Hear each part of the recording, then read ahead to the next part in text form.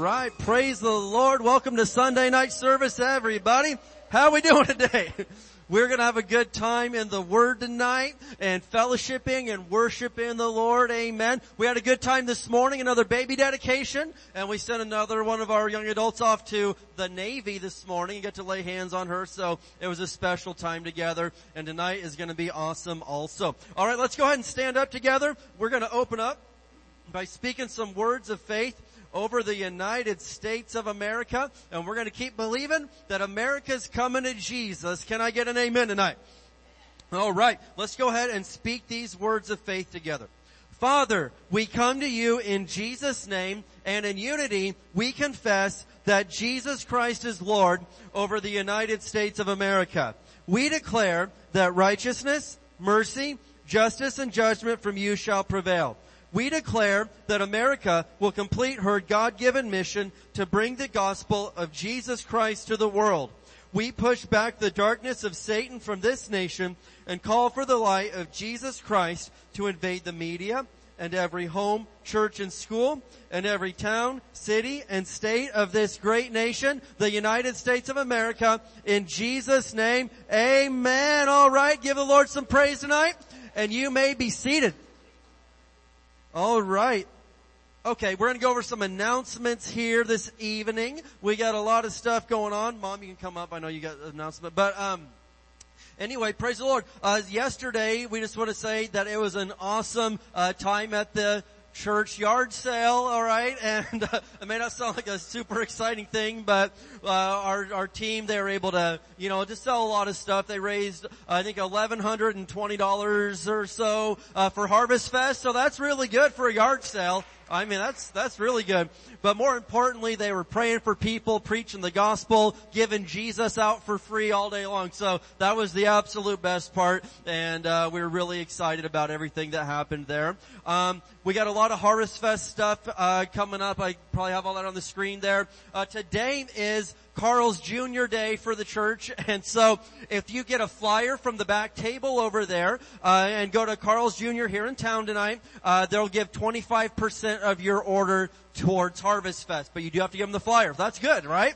And so you can go to the drive-thru or the dining in, either way, but make sure you give them that flyer, and they will give 25% to Harvest Fest, and we certainly don't want to miss out on that. And of course, the donut thing's going on still. Then the spaghetti dinner here in just a couple of weeks, right after the service. And so we want to make sure that everybody gets to be a part of that. And again, it's all going to Harvest Fest. But I think they said this morning out of $4,000, well, they say we're only down to only needing $800 out of $4,000. So that's really good. Amen. We'll give the Lord some praise for that. That is good stuff. All right. I'm going to let Mama give us whatever she needs to announce here. All right. Okay. So this is a Righteousness Watch announcement. Okay. I'm keeping on top of stuff. Okay. So if you live in District 4 in Barstow School District, I don't know anything about that. I don't live in Barstow, but I'm keeping track of it for you. A man named Aaron Heldreth is coming to a Patriots meeting this Tuesday night, 6:30 at Mojave Desert Christian Church on F Street. So if you're interested in hearing this man talk, it's extremely important you know what's going on in the schools, okay? So you're going to be able to hear this man talk and ask him questions and stuff like that, because we want the best of the best in the school districts to keep the junk out. So if we've got believers, etc., good people inside the school boards and stuff like that, then then you're more than likely to be able to send your children to a school that doesn't have the garbage in it. All right, very good, yeah. That's right. We want to be informed and be responsible as citizens to do the right thing, all right? So I want to give an update real quick on the construction progress, all right? And so everyone's been asking. So we have selected a contractor, and they're going to be starting work this week. So that's really good news. Let's give a nice shout of praise for that. So it took us a little while. We were, working with a few different contractors and just having trouble getting people to give us the bid in writing that we needed. But we finally got the right people for the job, and they're going to be starting. And the goal, Pastor Katie said, is she wants all the bathrooms done before Harvest Fest. So who knows that we can make this happen? Amen. Jesus can make this happen. So it's going to happen. And of course, we're working on the stage. That's going to be all one level. There's going to be some definite upgrades to what we're doing here. And so just thank you, everybody, for your patience. And we are getting a lot closer than what we were, all right? Men's meeting is Saturday at 9 a.m. So men, let's do this. 9 a.m. right there in Victory Hall, building next door. We're going to have breakfast and Bible study. So be there, bring a friend, and we don't want to miss out. I know all the guys are already talking because I think we had to miss the last month's one. So be ready. It's going to be really, really good. And then the Lift Family Picnic at the Park is going to be Tuesday, October 11th at H Street Park, from 5 p.m. until it gets dark, right? Until they kick you out or something, right? Yeah. So, come on out, bring food for your family, bring a little bit extra to share. And I know last time people were playing games and eating and feasting, and it was a really, really good time. And then the last thing, we're just putting this out here to give you lots of heads up notice, but start getting ready for the Honduras missions trip. It's going to be June 15th to 21st, 2023, and it's going to be awesome. They're really looking forward. I think we're going to be able to bring a pretty large group down there. So the first step is to get your passport if you don't have that, and start going from there. And they've told us the approximate cost is probably be about $1,500 a person. Of course, if airfare changes between now and then, then it would be maybe a different price. But either way, we don't have to worry because our Father, amen, our Heavenly Father supplies all of our needs. And if He's putting it on your heart to go and bless people in Honduras, then He will provide the way. Amen. So you don't have to even lose any sleep about it. You just know that God's got this. If you're supposed to go, you're going to go. Can I get an amen? All right. Well, I think that's all the announcements for tonight. Huh? Oh, yes. I forgot about that. Do you want to talk about that or no? Do you want me to? Okay, all right. So I guess I forgot about this. So next Sunday morning at the 10 a.m. service, we're going to be doing our formal and official transition service where Pastor Katie and I will officially become senior pastors of the church is what it's going to be. So, yeah. So, anyway, you all know your family, you've been around here a long time, so you know that this has been years in the making, and really not a lot is going to change, to the eye. But still, we want to make it official and quit dragging our feet on it, so to speak. So anyway, it's going to happen, and I would love everybody to be here. It'd be really special to us and very meaningful if you would share this really big day with us. All right, so please be here next Sunday morning at 10. And if you're like, well, I don't really want to come, there's going to be cake after the service, so I'm just going to throw that out there. If you like cake, if nothing else, there's going to be some awesome cake and punch. So if that doesn't get you to church, I mean, good Lord, you need some help. All right. So anyway, we're here for you and we'll help you. But praise God. But seriously, we want you to share that moment with us and be a part of it. All right. Well, I think that is all the announcements that we have for now. So who knows what time it is now? Yes, it is happy time. Amen. And so if you need an envelope, raise your hand and the ushers will get you one. And we're going to open our Bibles to Psalm 78. Psalm 78. Amen. This is a good one. I say that about every psalm, every chapter, but I really mean it this time, all right? I really mean it. Psalm 70. Who knows who wrote Psalm 78? Asaph wrote it. All right, very good. Robert, you knew that, right? Yeah, stop that. You knew it, all right? Okay, all right. So Psalm 78, and we're going to look at a couple of verses here, but verses 21 and 22.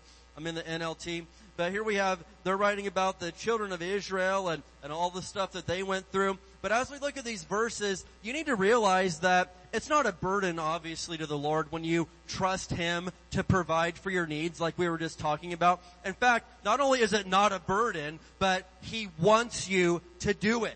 And we're going to see here in these verses that God actually got angry when His children were not trusting Him to be their provider. And I know that as a father, I want my kids to trust me to be their provider. I don't want them having to go look elsewhere for their needs to be met. They should be able to, look right to their father here on earth.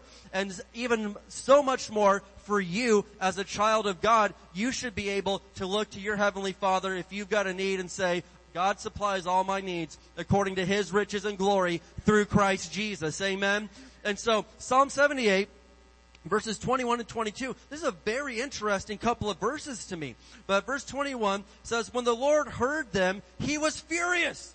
I thought God don't get angry. Well, He is rich in love and slow to anger, but you can push him to the point, okay? And so he was furious. The fire of his wrath burned against Jacob, yet his anger rose against Israel. I'm like, what did they do that was so bad? But look, why was he that angry? Verse 22, for they did not believe God or trust him to care for them.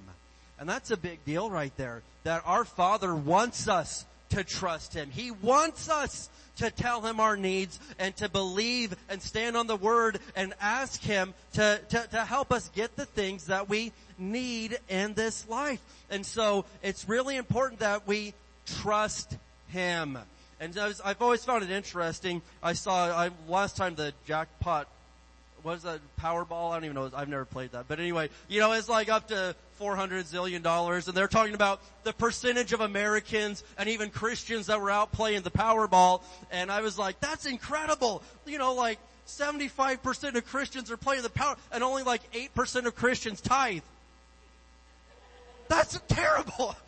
That means like that many more Christians trust the lottery they're saying there's a better chance of me winning the lottery than God actually backing up his word and supplying my needs. I mean, that just floored me when I was like, that is insanity. I mean, come on, somebody. And anyway, I could go on and on. I'm not going to, but I could. And so I'm telling you, listen, if nothing else, trust God with the tithe, alright? And if you're gonna do the lottery and bingo and everything else, at least give God the same amount that you're given to these things. Amen? And I say that because it's an insult to the Father when you say, there's a better chance of me winning the lottery than God actually supplying for my needs. And rebuke, I mean, to me, that's just a slap in the face. And it says, it made him pretty angry. So, anyway, alright, let's stand up together tonight, people. How's that? Alright. I'm having a good time at church already, man. I can tell we're gonna have a good time tonight. Praise the Lord. Alright, we're gonna speak some words of faith over our tithes and offerings. And then our very own Ray Liana is gonna lead us in some worship tonight. Amen. A product of the house. I knew her when she was about this tall, guys. About that tall, alright? Yeah, come on, I did, yeah. She grew up and learned how to play the guitar and sing, and so here she is. Praise the Lord. Alright, let's go ahead and speak these words of faith together. As we bring the Lord's tithe and give offerings today, we believe we receive jobs or better jobs, promotions, raises and bonuses, benefits, sales and commissions, growth in business, settlements, estates and inheritances, interest and income, rebates and returns, checks in the mail, gifts and surprises, finding money, bills paid off, debts paid off, royalties received, blessings and increase. Thank you, Lord, for meeting all of my financial needs, so I have more than enough to take good care of my family, to give generously in the kingdom of God, and promote the gospel of the Lord Jesus Christ. Amen. Let's go.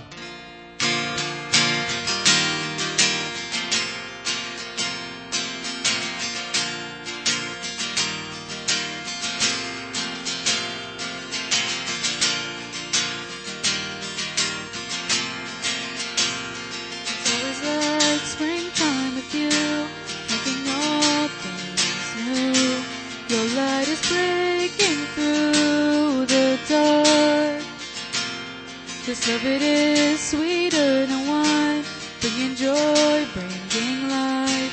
Your hope is rising like the dawn. This is what you do, this is what you do.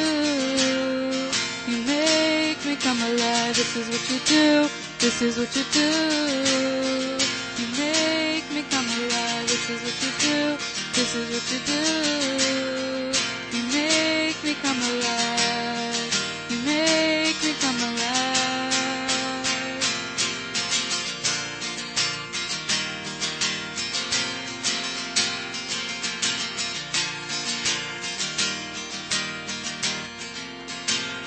It's always like springtime with you, making all things new. Your light is breaking through the dark. This love, it is sweeter than wine, bringing joy, bringing life. Your hope is rising like the dawn.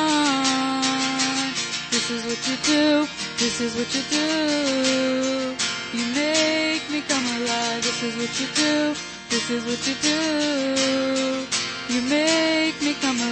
This is what you do. This is what you do. You make me come alive. You make me come alive. You make me come alive. You make me come alive.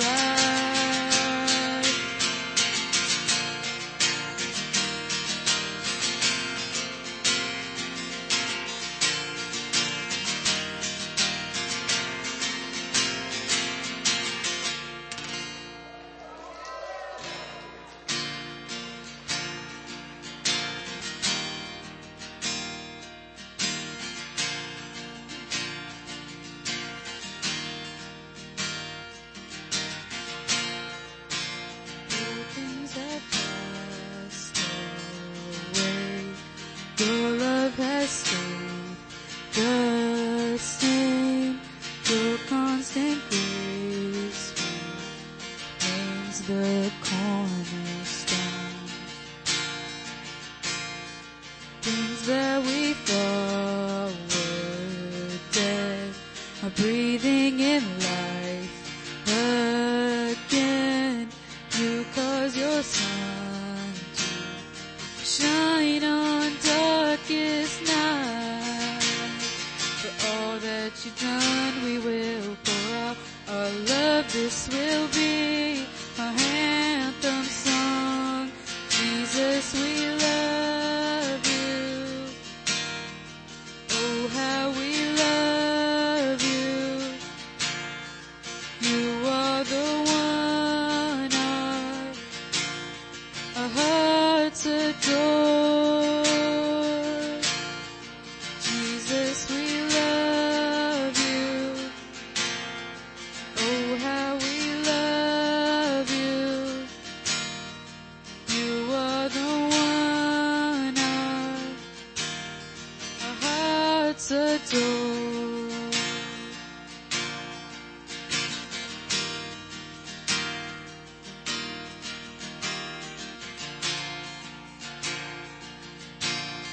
The hopeless have found their hope. The orphans now have a home. All that was lost has found its place in you. You lift our weary head. You make us strong instead. You took these rags and made us beautiful. For all that you've done, we will pour out our love. This will be our anthem song. Jesus, we love you. Oh, how we love you. You are the one our hearts adore. Jesus, we love you. Oh, how we love you. You are the one our hearts adore. Our affection, our devotion poured out on the feet of Jesus. Our affection, our devotion poured out on the feet of Jesus. Our affection, our devotion poured out on the feet of Jesus. We love you. Oh, how we love you. You are the one our hearts adore. Our hearts adore. Our hearts adore. Our affection, our devotion poured out on the feet of Jesus. Jesus, our affection, our devotion, poured out on the feet of Jesus. We love you. Oh, how we love you. You are the one our hearts adore. Our hearts adore. Our hearts adore.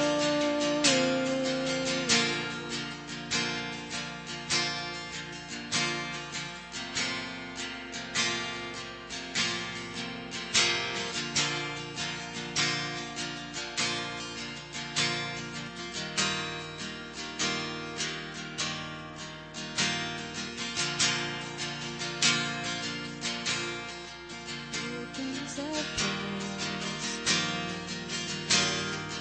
Your love has stayed the same. Your constant grace remains the cornerstone. Things that we thought were dead are breathing in life again, because your sun shine on darkest night. All that you've done, we will pour out our love. This will be our anthem song. Jesus, we love you.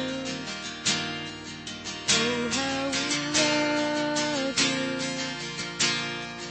You are the one our hearts adore.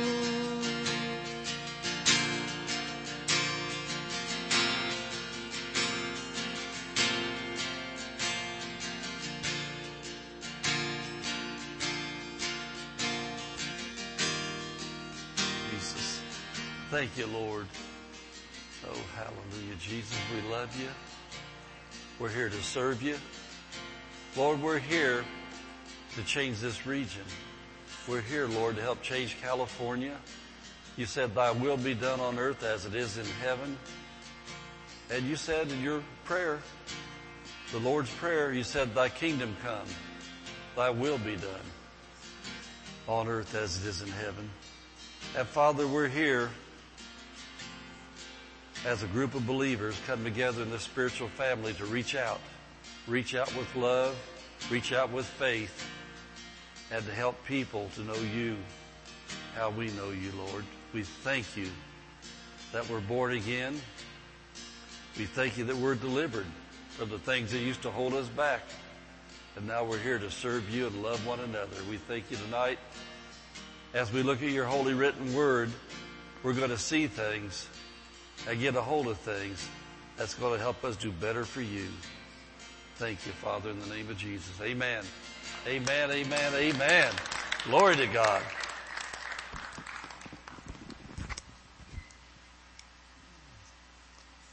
Radiana, you are doing awesome. So proud of you. Amen. So proud of you.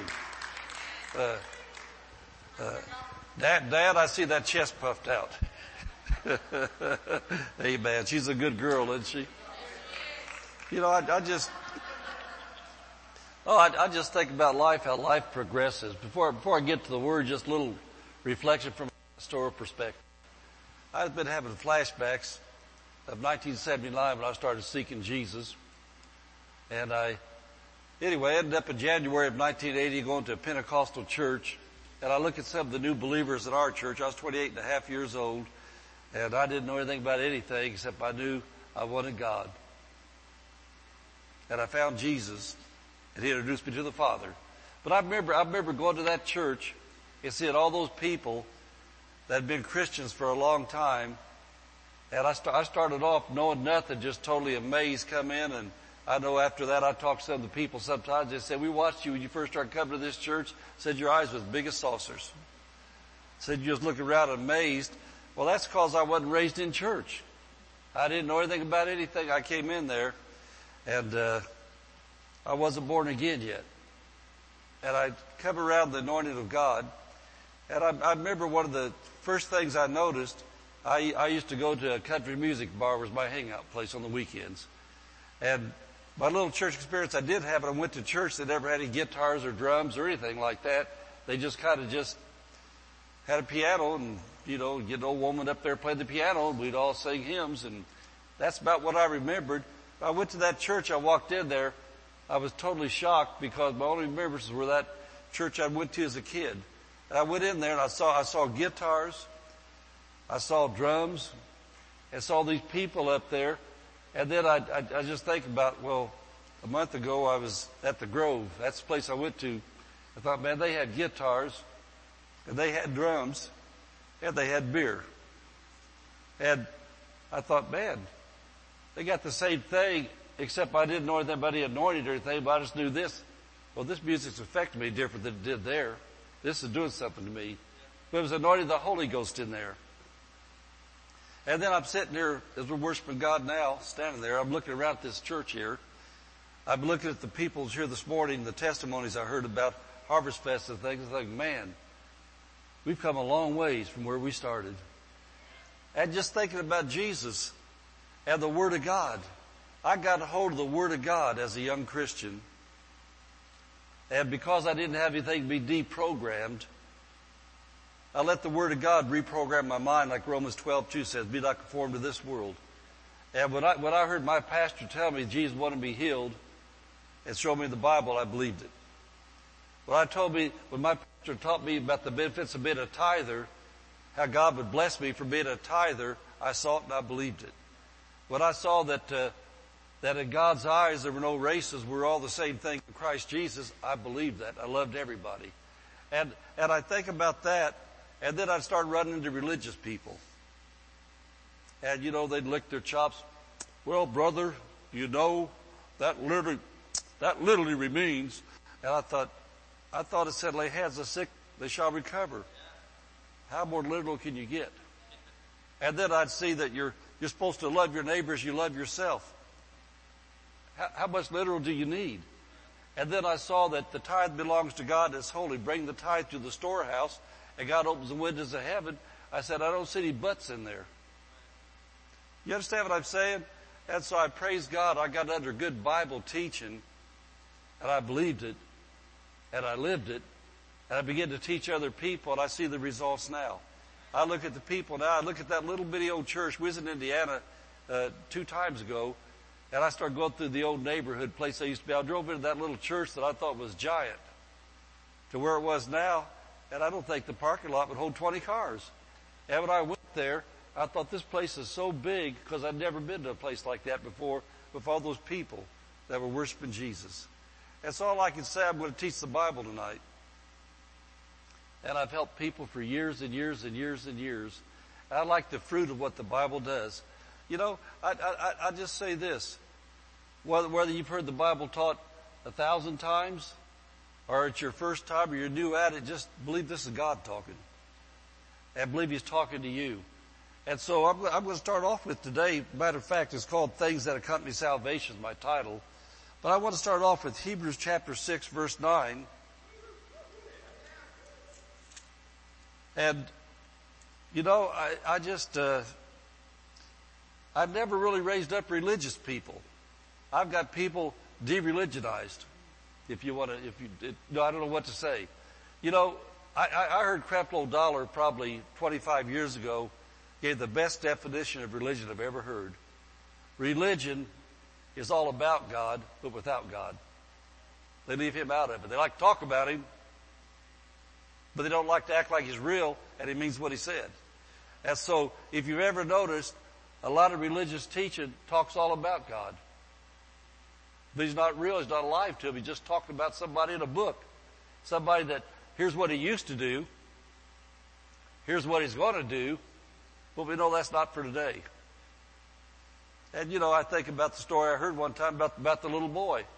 He was walking out of the church, and the pastor was standing there at the door, with his religious smile, shaking all the hands and everything. As he walked out the door, he noticed this little boy had a Bible, but there wasn't very many pages in it, just pretty much just one cover empty. And he said, what happened to your Bible? I said, where's the pages? He said, well, today when you said that wasn't for today, I tore that one out too. I thought, why do I need that if it's not for today? I just want things that's for today. This is all I got left. And that's how so many Bibles are in religious churches. It's not for today. It's not for today. Jesus Christ in my Bible is the same yesterday and forever.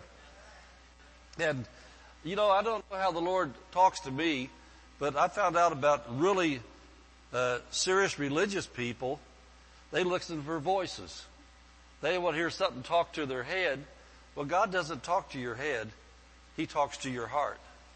And then when your mind's renewed to the Word of God, as those things come into your heart, they come through the filter of your head. If you got a bad filter, then you're going to change what God said. But if you got a right filter, you can trust it. But I said that to say this. This morning when I was praying about what He wanted me to talk about tonight, He immediately spoke to my heart, Hebrews chapter 6, verse 9.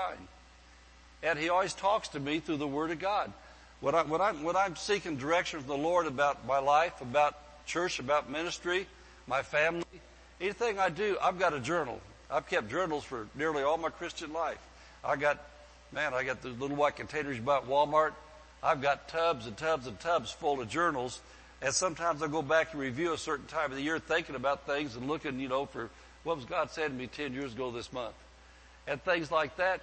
But when I sit down in His presence, He always gives me scriptures. And let me tell you something. When Jesus talked about in John 14:26, He'll bring to your remembrance everything He said unto you. Well, John 14:26 says, everything He said unto you. He'll bring to your remembrance everything He said unto you. If He didn't say it to you because you didn't read the Bible, then He can't bring it to your remembrance. When I was a new Christian, because I knew zero Bible, everything I read was God talked to me brand new because I never saw it before. And so when He talked to me, I would always write down things on 3x5 cards and learn them and put them in my heart so I'd know what they said. But I had to go then. It's not by chance, because when you're a baby Christian, know nothing, you can open up your Bible every day and God talk to you because you don't know anything. But if you get to a place in life where you should have been growing by now and think, well, I'm just going to find out what God said today, and open up any place like that, you're liable to see anything. Bring 6 turtle doves to the temple. Where's the temple? What's a turtle dove? And kill them and cut their guts out. I don't want to kill a bird. There's people that have been saved for a long time. That's what they do. They try to open up their Bible. They say, well, wow, this must be the will of God for me today. That's not the way it works. You need to study your own Bible. You need to write things down. And then when you're having quiet times like I was this morning, when the Lord gave me this verse, I knew immediately where it was. Because I always learn things chapter and verse. I think it's really sad. It's really sad when you're talking to a Christian that's been saved a long time. Well, I don't know addresses. Well, how are you going to help somebody then if you don't know addresses? Can't you just easily learn chapter and verse when you learn the verse? It's real easy to say, John 3:16, for God so loved the world that He gives His only begotten Son. 1 Peter 2:24, who His own self bare my sins. I always learn the address with the verse. And that way, when I'm helping people, what I found out over the years, the reason being with that is this. Sometimes you want to help Christians been around for a while, they don't know a lot, or you want to help somebody that's just getting started, and you can't, well, the Bible says, well, I know when I was a baby Christian, and people, well, the Bible says, I come to find out after I was saved for a while, the Bible didn't say that. They'd heard it preached, the Bible said it. And because all they ever heard from their pastor was, the Bible said, the Bible said, the Bible said. And I got a concordance, and I studied. I come to find out a lot of things were religious sayings that sound good, but the Bible didn't say it. Matter of fact, we had a place a few weeks ago. This is a true story. We was at a place a few weeks ago, and there was an older guy in there that was trying to impress people what he knew about the Bible. And then he knows we're pastors, so when he talks, he kind of looks over at us, and he says, you know what, there's a story in the Bible about 2 stars was talking to each other. One star said the other star. I kept a straight face. I thought, man, I don't know what kind of Bible you're reading, but the only time I ever heard about the stars talk was It's a Wonderful Life, Clarence. And so I'm saying it's really good to study your own Bible, and whether it's myself talking, Pastor Dave, a radio preacher, I guess they don't have radio, they probably do. They got all the internet and everything now. If you're listening to somebody online and somebody's telling you the Bible says this, you need to open your Bible and you look and see if the Bible does say it. And then you need to look at the verses around it, read it in context, and not take one verse out of context and make a doctrine out of it. Amen. And so this morning the Lord spoke this verse to me from Hebrews 6:9.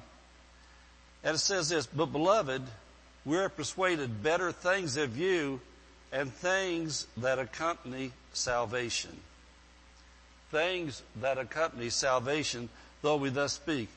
And so, as I looked at that verse when he gave that to me, I got thinking about our devotion we do every month. How many know we got devotional? We print them out now and they're online. And so anyway, in our September devotional, I put something in there that was out of my own journal in August when I was praying one morning, and I was writing down in my journal, and here's what I wrote down. Father, I want to live out my days to the fullest, walking in love, living by faith, serving you, and helping people in the name of Jesus. And that was just my heart to Jesus one morning in August. And that just really ministered to me. I meditated on that for a couple of weeks when he gave that to me. Actually, my heart praying. But that was the Holy Spirit in me. You know, Mrs. Pastor and I, we're not spring chickens anymore. We're getting a little older. And I just always want you to know her youth is renewed like the eagles. And mine is too. But anyway, as I think about my days, and I was praying about life, I said, Father, I want to live out my days to the fullest, walking in love.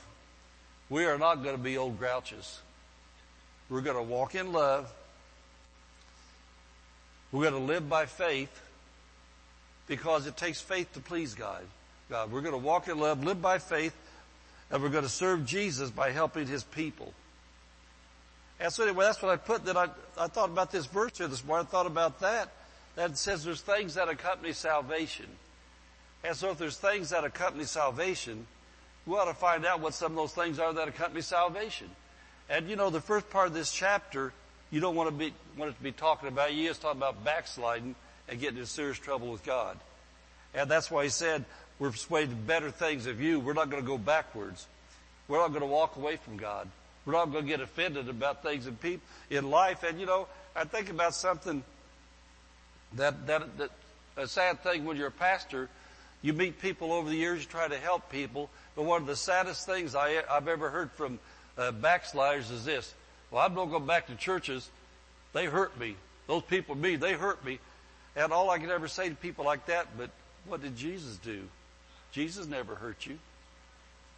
You know, you go back to a restaurant and you like the food. You might have had a bad server in there, but you like the food. You're going to go back in spite of who the server is. Or, you know, it might be banking business or doctrine or whatever it is in life. You deal with people, and in those places you go to do business with, some people are nice, some people aren't. And so why would people get offended because there was a mean church person? Or because some pastor sometime said something they didn't agree with? What did Jesus ever do to you to hurt you? Why would you run away from a place where they talk about Jesus? Why would you run away from a place when you got people that the majority of them are in love with Jesus and they want to help you? Amen? You see what I'm saying? And so you don't want to backslide. So there's some things that accompany salvation. And so as I was writing these words out this morning, I thought of an acronym. You may have heard of this. Has anybody ever heard the acronym JOY? Those three letters, J-O-Y, what they stand for? And so, you know, if we're doing a PowerPoint, we'd have this up there. J, Jesus first. O, others second. Y, yourself last. That's the characteristics of Christianity. When you've got Jesus first, it's nearly impossible to get offended. Amen. And when you put others second after Jesus, of what can you do to help other people, it's really hard to be depressed. Amen. When you put yourself last, then you've humbled yourselves under the mighty hand of God, that God can exalt you in due time.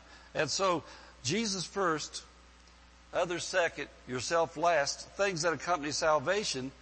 And so, keeping in mind our theme, I want you to look at verse 10. Things that accompany salvation. God is not unrighteous to forget your work and labor of love. Remember this morning Pastor Dave talked about not being lazy but working for Jesus? It says, God will not forget your work and labor of love. You want him to forget your sin, don't you? Throw it in the sea of forgetfulness, and you're murmuring, you're complaining, you're whining, your meanness sometimes. You want to get those under the blood of Jesus. But said, God remembers your work. He remembers your labor of love. How is that? Which you've showed toward His name, in that you've ministered to the saints and do minister. God takes that very personal when we help people. He also takes it personal when we hurt people. I'd rather be on the helping side, wouldn't you? Things that accompany salvation. And so, as I was writing these things out, I thought about the fall of 1992, when Mrs. Pastor and I were pioneering our first church. We were about to step out into ministry. God sent us to another town we weren't from, and we started a brand new church down there. We were pioneering the church, and we were talking about, thinking about, praying about, what are we going to name this church? How many know that a church ought to have a name? And, I think about churches. I knew that all the different type of churches that we went to full gospel, Word of Faith churches like this, the ones we visited, things we did. We grew up in a Word of Faith church, and as a matter of fact, it was called Word of Life. And so we knew that you catch the flavor of a church when you know its name. I mean, if you're going to go to the First Baptist Church, you think you're walking into a Catholic church? If you're going to a Catholic church, you think you're going into a Pentecostal church? No, you identify with the name. And so if you come to a church that says Word of Faith, what do you think it's going to be? A Word of Faith church. And so when we were pioneering our church, we got to talk about our experiences of Christianity. We got to do some preaching to churches and things like that, but I was still a truck driver, and we were starting a church while I was a truck driver, and so we were talking about it. And I'll never forget, it was probably in early October of 1992, because we pioneered, our first service was November the 1st, the first Sunday of 1992. And we got to talk about, I got to thinking about churches. I got to thinking about people, and I got to thinking about different Christians I've known over the years, which were so depressed you wouldn't want to go to their church. And I got to thinking about Christians that were smiley and joyful and bubbly and excited. And I got to think about my experiences as a Christian, that the most joy I saw that Christians had were like the majority of people in this church that get to do something. This morning, did you see any depression of those ladies up here this morning talking about Harvest Fest? Man, how could you hear these people talking up here and not be happy, not be joyful? And then all the people that got to work at this Harvest Fest yard sale thing we had all these different things. You know why they did that? Because they had joy. They had Jesus first, others second, themselves last. They were serving. And so, as we were talking in 1992 about what to name our church, I got to think about the different Christians I've seen. The ones where they're in a religious church, where just a few people do a few things and make everybody sit down and shut up. I thought, man, that's a sad place to be. They got to think about churches like this where people serve God and get to do what they're programmed to do. You get Raymond back there getting to do the camera stuff. And you get Doug back there getting to do the PowerPoints. And Frank. What can we say about Frank? I'll tell you this, he'll always be frank with you. And he very frankly speaks. But you think about the joy of the people in here. So as we were talking, we come up, we thought about, Word of Faith, and just all the different names we heard. I said, you know what? If I'm going to be the pastor of a church, I think the people ought to have joy in living. And I said, you know what? That's the name of our church, Joy in Living Christian Fellowship. We named it Joy in Living. And you know, we have what we say. And so when we started that church and let people come in, we were baby pastors, knew nothing about anything, no training to how to be a pastor. We had to just get in there and start doing it. So the best thing I knew to do is we didn't have anybody in the praise team, so everybody could come in and had a bucket and carry a tune. They sang. And you know why they sang? Because our first service, I had a little cassette player and I sang. And so that was my first and last time to lead the worship service, because the very first family walked in the church in a new town of people we didn't know was a very, very, very, very established worship leader. The very first one. Walked into our church, him and his wife and their 5 little kids come walking in, and his mom was with him. His mom says, hey, my son can sing. He said he can play anything.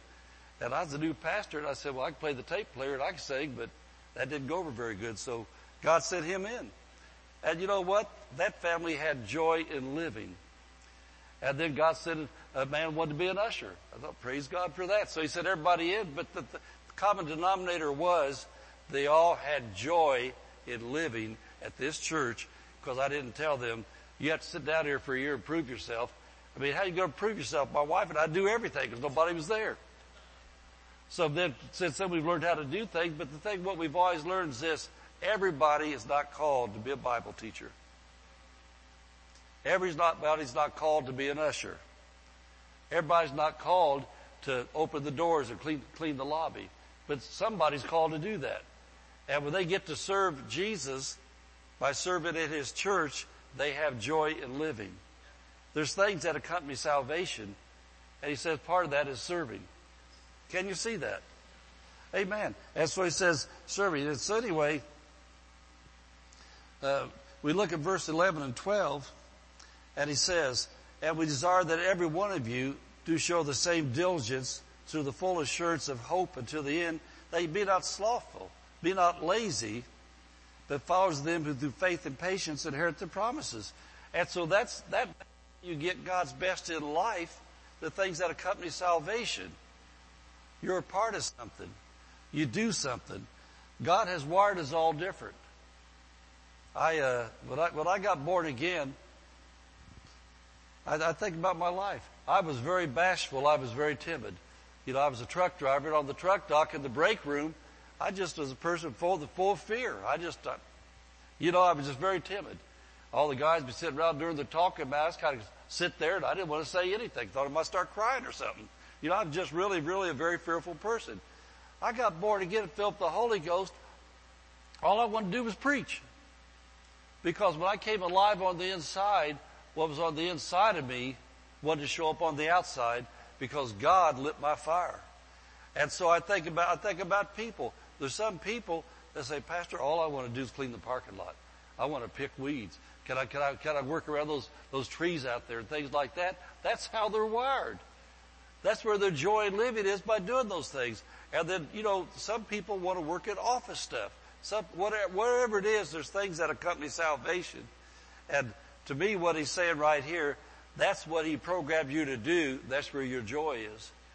And for me, a real Bible pastor doesn't try to make a cookie cutter Christian where one size fits all. Amen. Doesn't say, well, if you're going to ever do this, then you have to work your way up. You don't work your way up. You do what God's programmed you to do, and you stay faithful in doing it. He says, don't be slothful. You stick with it. For those that inherit the promises, that's where the blessing of God is. Amen. That's where your family wants to follow you as you follow Christ, and show up in church because they see you have joy. You know, I think about Mrs. Pastor and I. That we were raising up our children, not one time did we ever say, when we were sheep or after we was pastors, well, we have to go to church. They always saw so much joy in our life by getting to go to church. There never was any forcing anybody to do anything, because they knew, man, this is fun day. This is Sunday. Our kids, and I know my grandkids do the same thing. Our kids always, by the time it's about Friday, they always, is it Sunday yet? Is it Sunday yet? Our kids always want to know it's Sunday yet, because they knew they was getting ready to go to church. They knew their friends were there. They knew Dad and Mom and everybody was going to have a good time because we were going where Jesus wanted us to go. And then everybody said, well, we have to go to church. If that's the attitude in your family, maybe you need to notify your face. Get a little joy. Amen. You know, maybe might be why some kids don't want to go to church, because they look at Dad and Mom's face and they think, oh man, is it Sunday? How can you tell if it's Sunday? Look how they're looking.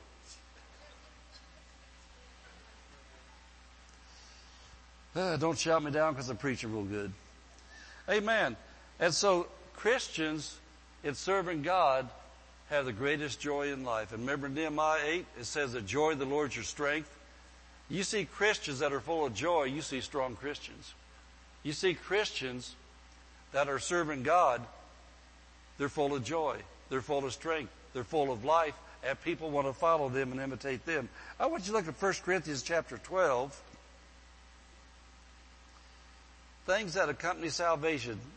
Isn't that quite a statement? There's things that accompany salvation. You know, that's sometimes, it makes you think sometimes, does somebody know Jesus yet if they don't have something accompanying them?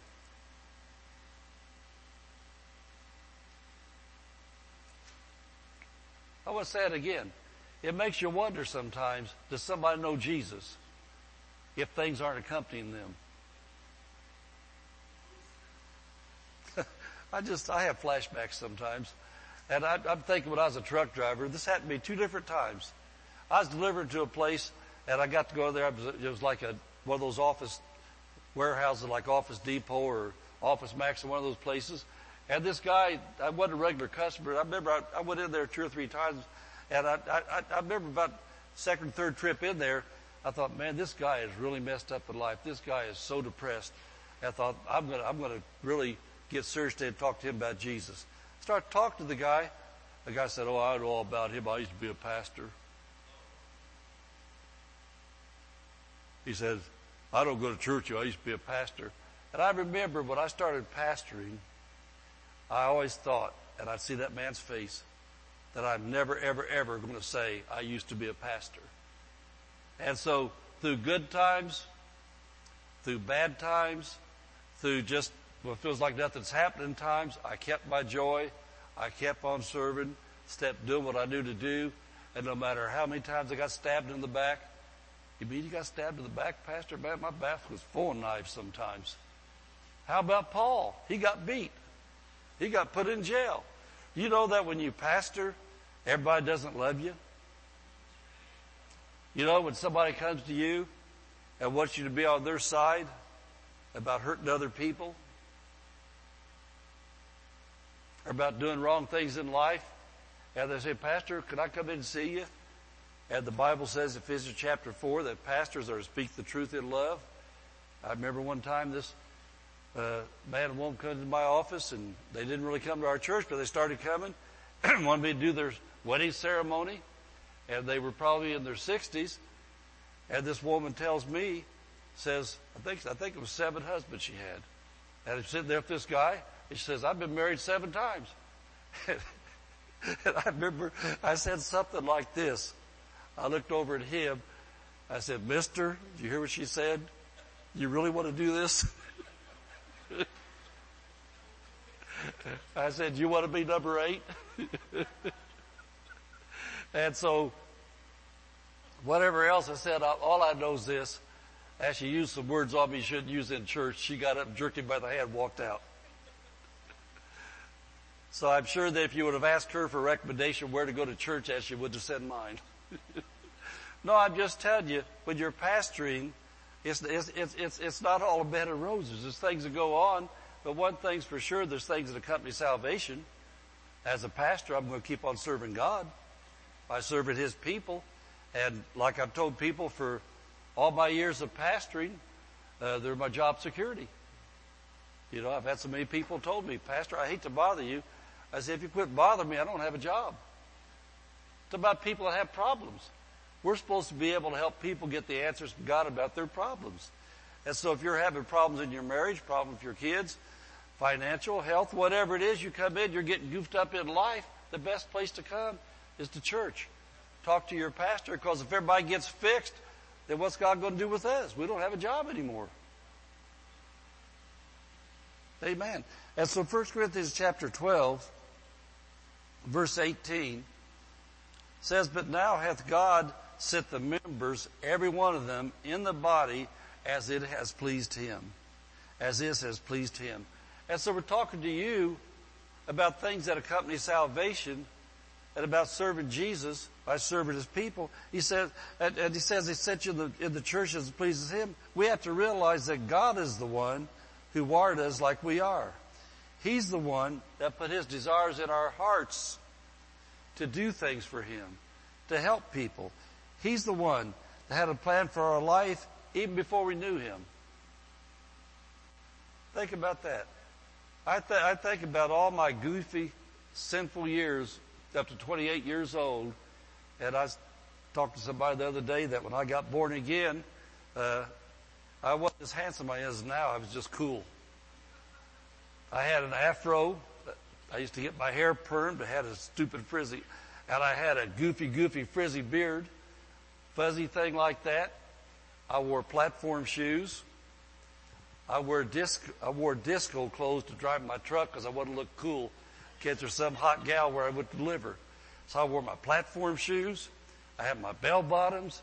I had the stupid shirt, the stupid chain around my neck. I had my hair pick. I did my stuff. But the thing what I'm saying is this. Even when I didn't know God, he had a plan for my life. Amen. Amen.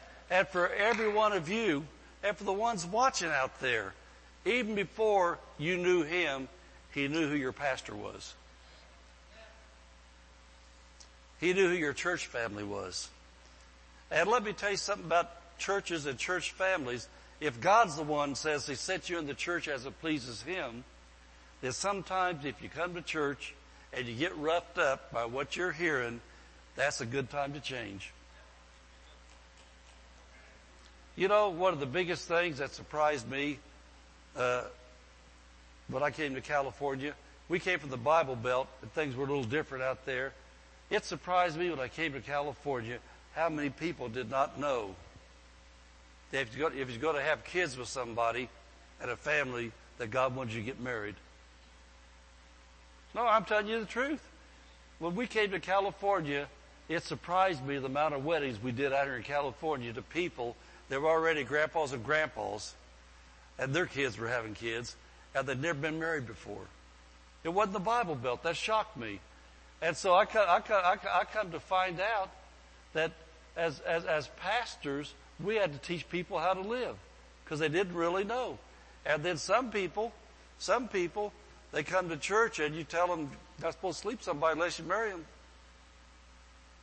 They think, man, we've been living together for 40 years, been married for 2 now. I think, glory to God. I remember we used to do a lot of, what was that called, Valentine's Days, Valentine's Day dinners, whatever they were called. And it surprised me. We finally quit doing part of the thing there because we got tired of hearing it was embarrassing. We'd have everybody go around the table. Well, now how many years you guys been married? We're not yet. Oh, 5 kids? How many years you guys been married? Well, we've been living together for 14 years, married for 5. Well, praise God, they finally got married. But the whole thing was, as a church, you're supposed to help people. Amen. And so when God put you in the church, where you got a pastor that's a God pleaser and not a man pleaser, he's going to say things. Amen. He's going to say what the Bible has to say. And so when God puts you in the church, as it has pleased him, you're going to get fixed more and more and more and more. And then, you know, I'm thinking about when I was a baby Christian. I would sit there and they start saying things I never ever heard about, been raised in a heathen family. And I would just sit there. And when I first came there, I'd be kind of embarrassed because everybody else was already living like they said to live, but I didn't know anything about it. And I was so happy as sin started falling off my life.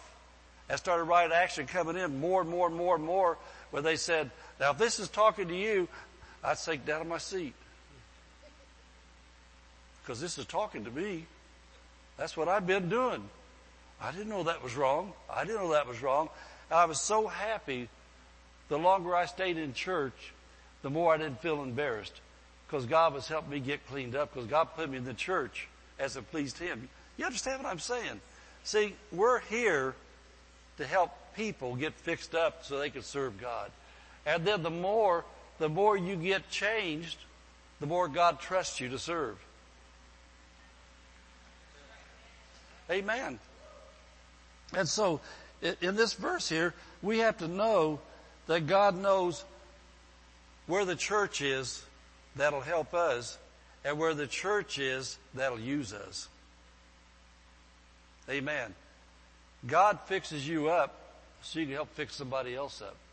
God changes you so you can help change somebody else. And, something that I didn't really think about till after I was a pastor, heard a pastor say this one time. Matter of fact, it was in Bible school back in the early 80s. And, I never realized this because I kind of had a thing. And a lot of sheep, until they really get to know how it works, they kind of think like this. They think their pastor is God Jr. They don't realize he's a real person. And so I heard a preacher say this once. You have to remember, guys, we used to sit out there a long time before we sat up here. We were back there where you're sitting, so we know what it's like when you're sitting on that side, because we spent a lot of years out there for God put us up here. And so that's the way this whole thing works. You all start out there where you are, and nobody starts off mature. You sit out there and you hear things, you start to know things, you start to do things, and then when God sends the new people into the church that's never been born again before, or people that have maybe they've been to a church never really taught very strong Bible verses, they come in there and they think you're spiritual giants. Amen. But it all started by the process of God putting you where He wants you. And that's why I learned as a young pastor from somebody else, almost everything you learn off other people saying things, that I heard a pastor say one time, in our church we pray that the people that belong here can't leave, but the people that don't belong here can't stay.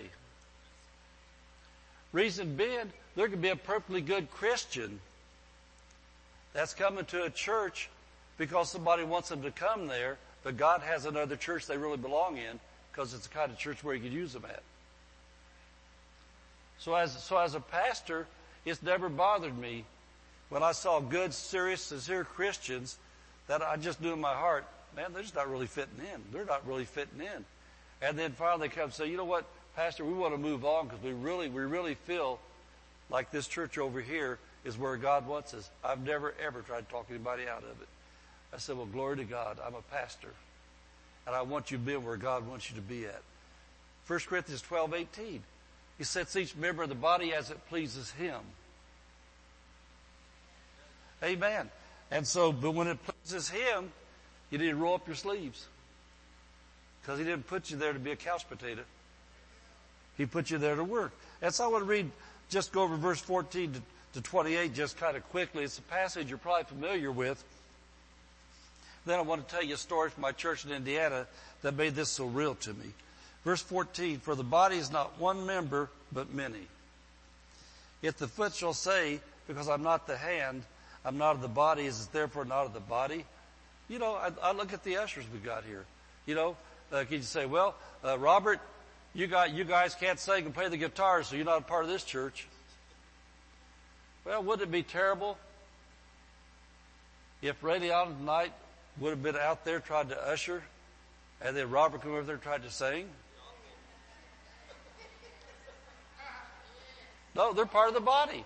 They're part of the body. Don't you ever get jealous or upset because you can't do what somebody else is doing. You're not supposed to. Amen. I learned something a long time ago that I have to have my hands to preach. If my hands wasn't working, I don't know if I could preach or not. My hands aren't doing the preaching. My mouth and my spirit is putting this out here, but my hands are always moving. Wouldn't it be something if I had put those little sock puppets on to go like that to try to preach? My hands have got their function, but they're not my mouth. And so your body has all these parts, but they're different parts, and you need them all. Amen. And so it says, verse 16, if the ear shall say, because I'm not the eye, I'm not of the body. It's different, not of the body. If the whole body were an eye, where were the hearing? Man, that'd be the Twilight Zone. Anybody ever watch the old Twilight Zone? Can you see a big old eyeball walking down the street? That'd be terrible. Amen. Where were the hearing? If the whole were hearing, where were the smelling? And then verse 18, God put you where He wants you. If they were all one member, where were the body? It takes the whole body to get the job done. You know, I could not have got to church tonight if my legs and my feet weren't working to get in my car. If my eyes weren't working to see to drive the car. It took all that to get me here. Same thing for all of you. In this church, it takes somebody in the church to get the lights turned on. Since Pastor David and Pastor Katie run this thing now, I don't know who all does what now. I know that somebody has to turn the lights on. Somebody has to program the thermostats. Somebody has to hook up all the sound stuff, the camera, everything going on. There's parts here doing everything goes on. There's a part. And if a part's missing, it's not going to go right. Amen. It says, now, if they were all one member, where were the body? But now are they many members yet, but one body? When you think of High Desert Word Center, you don't think of Jenny sitting there. You think of everybody. You don't think of Raymond. We're High Desert Word Center. That's who we are. We're the body. We're all different. Some sing, some usher, some teach kids, some change dirty diapers. I'm glad that's not my calling. Anymore. Amen. We had 8 kids, and I think I changed a diaper once, didn't I? I think I might have. That's back in the days where it's popular for men to do all the other stuff too. Or maybe just in my house it was. But anyway, and the eye cannot say to the hand, I have no need of thee, nor again the head to the feet, I don't need you. Nay, much more those members of the body which seem to be more feeble are necessary.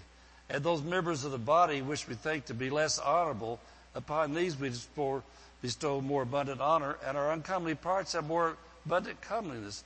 He said there's parts of our bodies we keep covered up that nobody needs to see. But says they're still necessary parts. We need all the parts. And you know, you think about the church here. I think about that part there. The main one you see when you come into church is the one doing the preaching. And then we just talk about the nursery. Well, nobody sees those guys. But man, if we didn't have those guys, how hard would it be out here? And the children's church. And all those different areas. That's the parts that are unseen. If we didn't have those unseen parts doing their function, it'd be kind of hard to have the preacher out doing the preaching. All the parts work together, and there's no part any more important than the other part. You know, the pastor is dead in the water, so to speak, if everybody else isn't doing their jobs.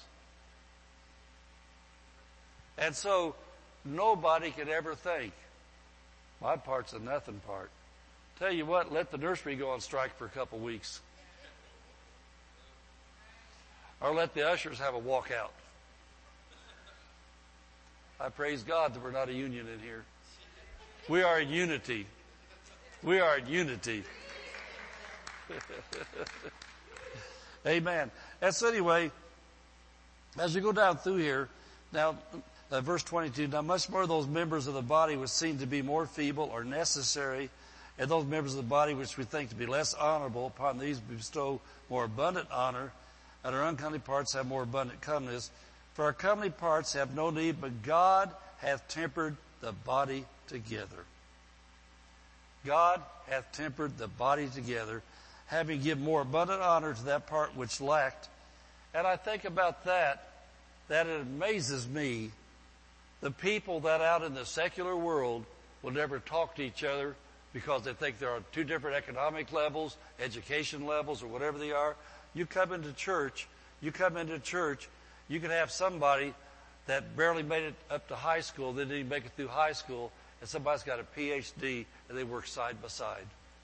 They work together because this person up here has this calling, and this person has this calling. They recognize we're called as one to serve in this church. You know, I think about some of the really super-duper college-educated professors people. I've had my churches over the years. And then some of the people that come off the street, got cleaned up, started working. When they're working together, the church all work together, they don't think about education. They don't think about profession. They think about Jesus first, others second, myself last.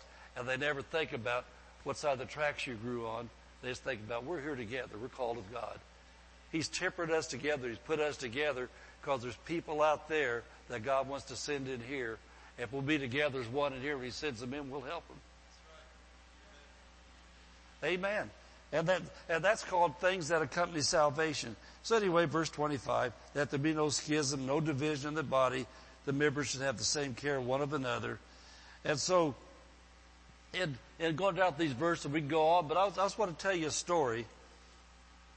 Back in Indiana, in the mid-90s, we had a man in the church. I've told the story before, but anyway, I thought he was an old man then. I've decided now he wasn't old because he's only 72.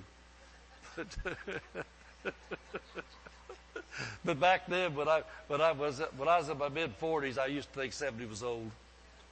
And I found out it's not. What's old? I don't know. And I get to 80, I'll think 90's old. And I keep on going past that, then I'll probably think 95's old. But until that point in time, the bar keeps moving.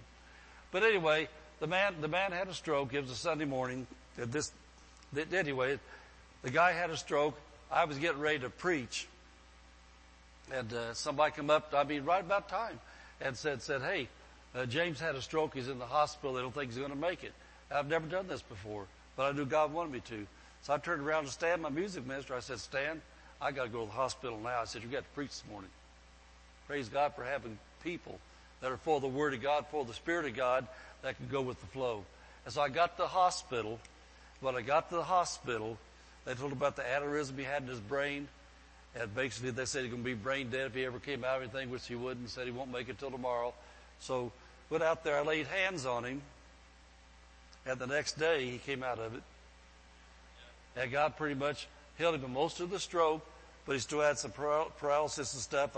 Things weren't working, some arms and stuff. I can't remember what all was locked up, wouldn't work. But he came out of that. He got him out of that.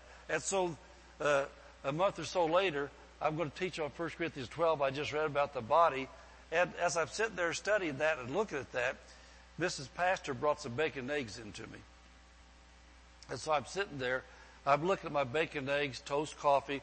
And man, I'm smelling that, how good that smelled. And as I'm thinking about how good that bacon is going to taste, man, my taste buds started, you just kind of your mouth starts watering. Man, I can't wait to get to that. And then the Lord started talking to me about James, about the body of Christ, and what happens when the body of Christ is crippled.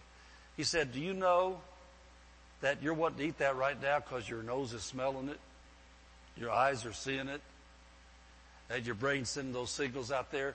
But if you were like James right now, if your arm wasn't working, no matter how much you desired that food, you couldn't do it because you had to have your hand to reach down and drink that coffee.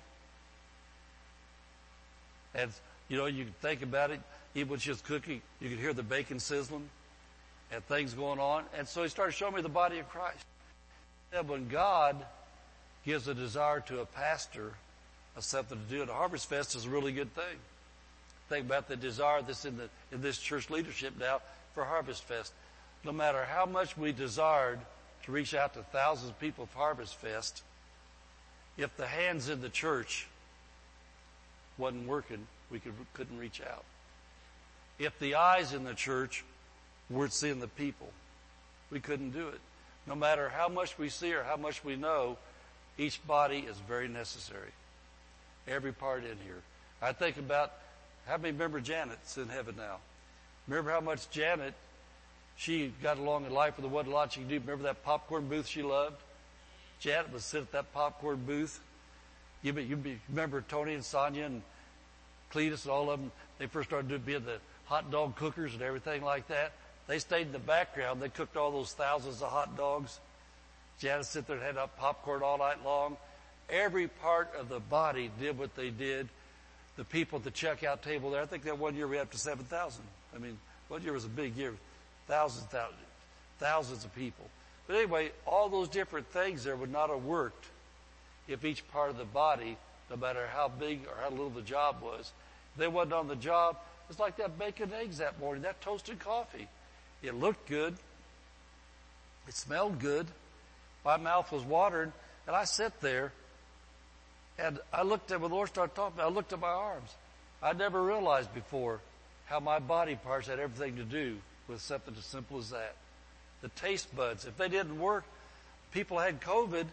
I never had that stuff, that taste bud problem thing. But I heard people say they didn't have their taste for months. Anybody here go through that where they lost their taste? Was it kind of hard to enjoy food? Did it taste any good? Kind of rough. Has anybody ever had an injured hand or anything where you have to use the other hand all the time? It's kind of hard to function. Well, think about the church is what God's saying here. He's talking about things that accompany salvation. He talks about not being slothful. And so I think about pastoring that, matter of fact, one time we pulled a good one.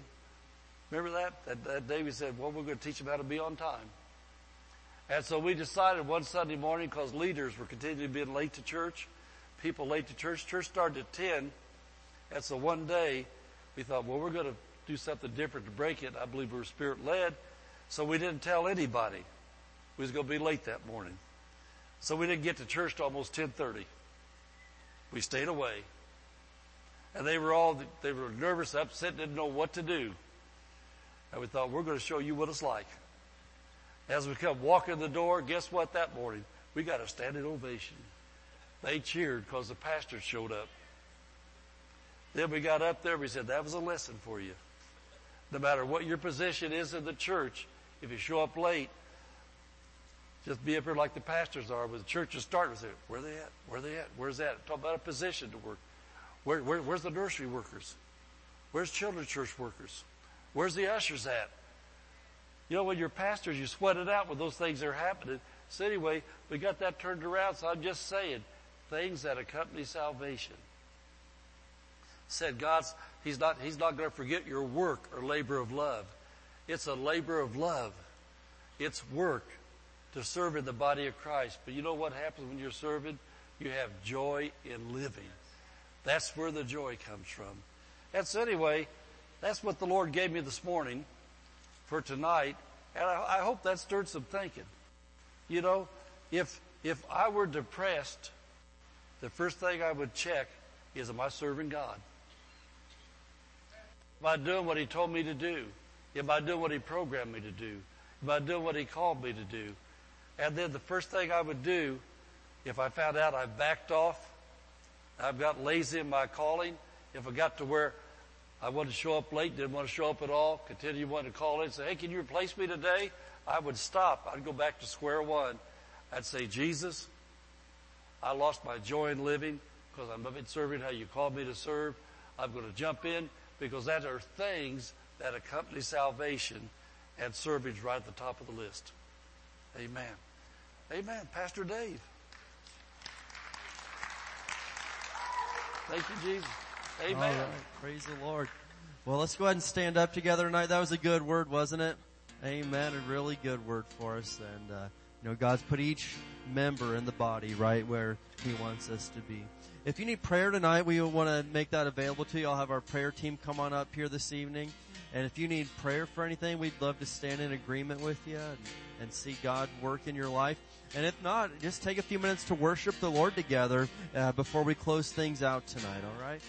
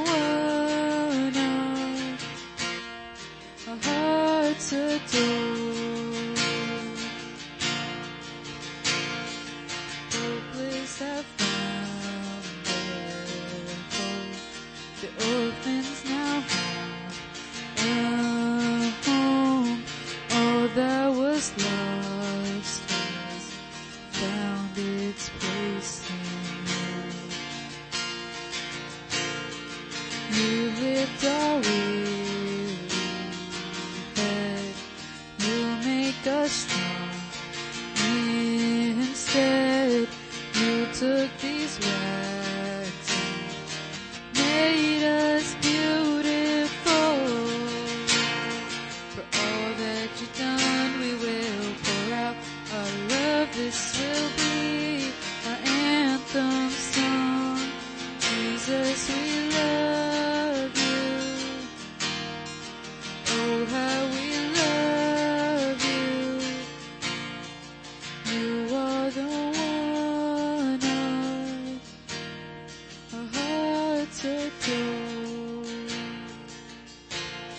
All right, praise the Lord. Well, we're going to go ahead and close things out tonight. We've had a really good Sunday together. Amen. Another great time with the church family. Praise the Lord. Well, hey, we've got, of course, lots of stuff going on still. You can go to Carl's Jr. still tonight. You just need one of those flyers. So the proceeds will go towards Harvest Fest. Make sure you grab that, and lots of other great things coming on. And then this Sunday morning, okay, please, this Sunday morning is very special to us. It'll be the transition service where they Mom and Dad pass it over to Katie and I to be senior pastors. And so it'd mean a whole lot to us if you'd be here with us for that day and celebrate that occasion with us. Amen. All right. Well, let's go ahead and close things out, and we will do our Barstow Faith Confession. Father, in Jesus' name, we thank you, Lord, for just this great day that we've had in the house of God together with our family. And Lord, just the word that we've seen tonight, Lord, it's incredible that you've placed each one of us exactly where you need us in the body. And there are some really great things that accompany our salvation, as we just saw right there. Lord, we love you so much. We ask that you would use us this week. Lead us where we need to go every step of the way. We love you and praise you. In Jesus' name, can everybody say amen? All right, let's speak these words of faith together.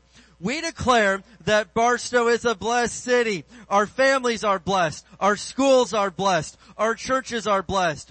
Barstow is healed. Barstow is prospering. Barstow is safe. Barstow is strong. Barstow is surrounded by the walls of God's salvation.